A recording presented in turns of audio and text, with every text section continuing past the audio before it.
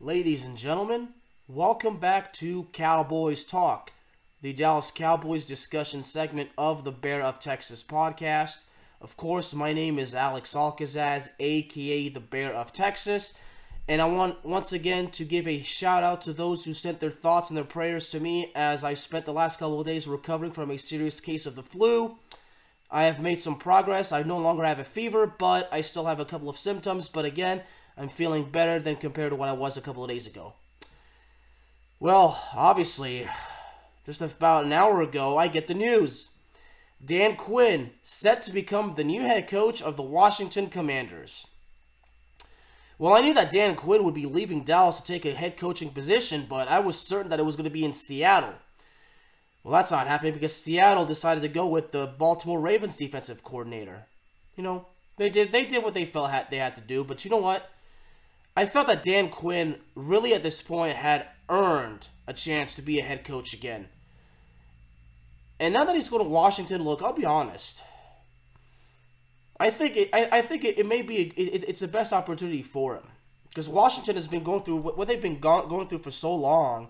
They need somebody really, really good. But we felt the same way with Ron Rivera, but with all the drama that was surrounding Ron Rivera, I mean, when he had the cancer and then, the ownership and the name changes and all that, I mean, everything with Ron Rivera was just too much unwanted drama and just, an unfortunate set of bad luck and unfortunate circumstances. So I think that with Dan Quinn, things may go a bit different. Because keep in mind, under Dan Quinn, the Cowboys led the NFL in takeaways, sacks, and defensive touchdowns in the past 3 years, according to Ed Warder of ESPN. So, Dan Quinn did a fantastic job as the Cowboys defensive coordinator. Now, as a head coach, we'll have to wait and see how things go. Now, Dan Quinn did achieve a bit of success as a head coach previously when he was with the Atlanta Falcons. Of course, he took the Falcons to the Super Bowl where they unfortunately blew that 28-3 lead. The way it started in Atlanta for Dan Quinn, it started out good. But unfortunately, the way it ended, not so much. When he was fired 4 years ago after an 0-5 start. And for 3 years, Dan Quinn doing a great job again as defensive coordinator. And during that time, interviewed for head coaching positions, and I'm pretty sure he was offered several of them, but he turned them down, thinking that for the time being, he's happy where he is, and he is where he needs to be. Honestly, I believe Dan Quinn felt that while he appreciates the opportunities, he felt that he was not ready to return to head coaching yet.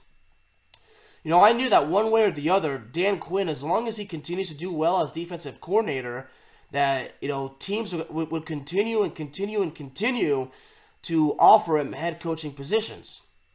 So in Dan Quinn's case, he simply had to wait until the time was right. Excuse me. Like I said, still recovering from the flu, still dealing with the coughs and the congestions, and obviously my voice doesn't sound too good. But anyway, well, I'm not too upset that we lost Dan Quinn, really, because again, I knew this was going to happen one way or the other. Now, obviously, in Dallas's case, we ask ourselves who can possibly be the next defensive coordinator, but that remains to be seen. Of course, when that happens, I'll be back here to talk on the program, and hopefully by then I'll be 100% healthy. But anyway, obviously the head coaching situation in Dallas, still remains controversial because Mike McCarthy shouldn't even be in this position anymore. But 2024, Mike McCarthy does not do well. Immediately needs to be fired.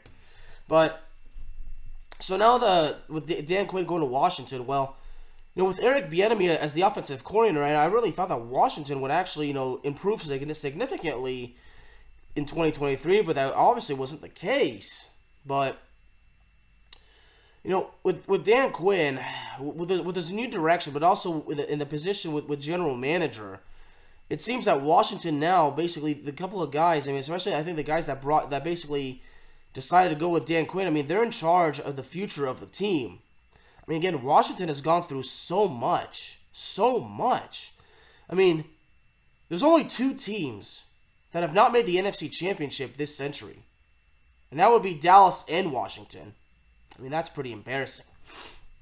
But the whole situation with Washington is that they managed to win the NFC East several years ago with a losing record, and then of course I think with all these players, like that, you get these big players, but it just doesn't work out. So Washington really has to basically find a way to kind of basically return to their traditional winning ways. Now, as far as the Eagles go, I mean, that story with the Eagles, that speaks for itself. At one point they were 10-1, and seeing how that ended, but how Dallas just crapped the bed and got embarrassed by Green Bay. I mean, it seems like the NFC East, very likely right now looks to be once again going back to the NFC least. But hopefully that doesn't come down to that. But now, as far as expectations for Dan Quinn, well, he's obviously the first year. We're not gonna expect any miracles, because if Dan Quinn is to rebuild the team, it's gonna take some time. We can only hope that at least some progress does in fact get made. And I believe Dan Quinn has potential. And I'm going to say this. I'm not going to say Dan Quinn can. I think Dan Quinn will do a good job, because I can't make that guarantee. I will say this. Dan Quinn has, in fact, the potential of doing a great job with Washington. Now, do I have confidence in Dan Quinn? Absolutely I do. I do indeed. Okay? Now, some would say, well, Alex, you support the Cowboys. Why would you want this guy to go succeed in Washington? I'm like, well, at this point, it's not about being a fan of the respective teams. I mean, it's basically journalism ethics right now, but also at the same time, understanding the great stuff that he did in Dallas in his 3 years as defensive coordinator. It's obvious he's got the potential of doing great as the Washington head coach. But again, we're not going to expect 2024. We don't expect Washington to be a serious top contender. Now, if Washington were to actually pull off the massive upset and win the NFC East in 2024, well, I mean, that would be something, but, and then at the same time, if Washington can win a playoff game, I mean, that probably would even be even bigger than winning the NFC East. So, I mean, last time the Washington won the NFC East, I mean, they almost actually knocked out Tampa from the freaking playoffs. So, Taylor Heineke almost beat Tom Brady and the Buccaneers. Excuse me. I'm so sorry. But, but with, so now that's something, now that it's a new, a fresh start in Washington, and it's a new opportunity for Dan Quinn. This could work out really good, or this could fail miserably. And I really do hope it works out well for Dan Quinn, because again, after his previous head coaching tenure ended horribly, Dan Quinn took a defensive coordinator job, did great at it for 3 years, and now he's ready to resume his duties as a head coach.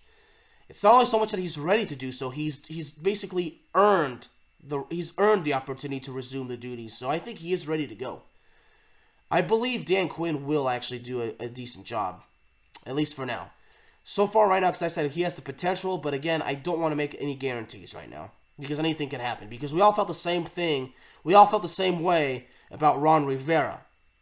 Unfortunately, that didn't work out too well.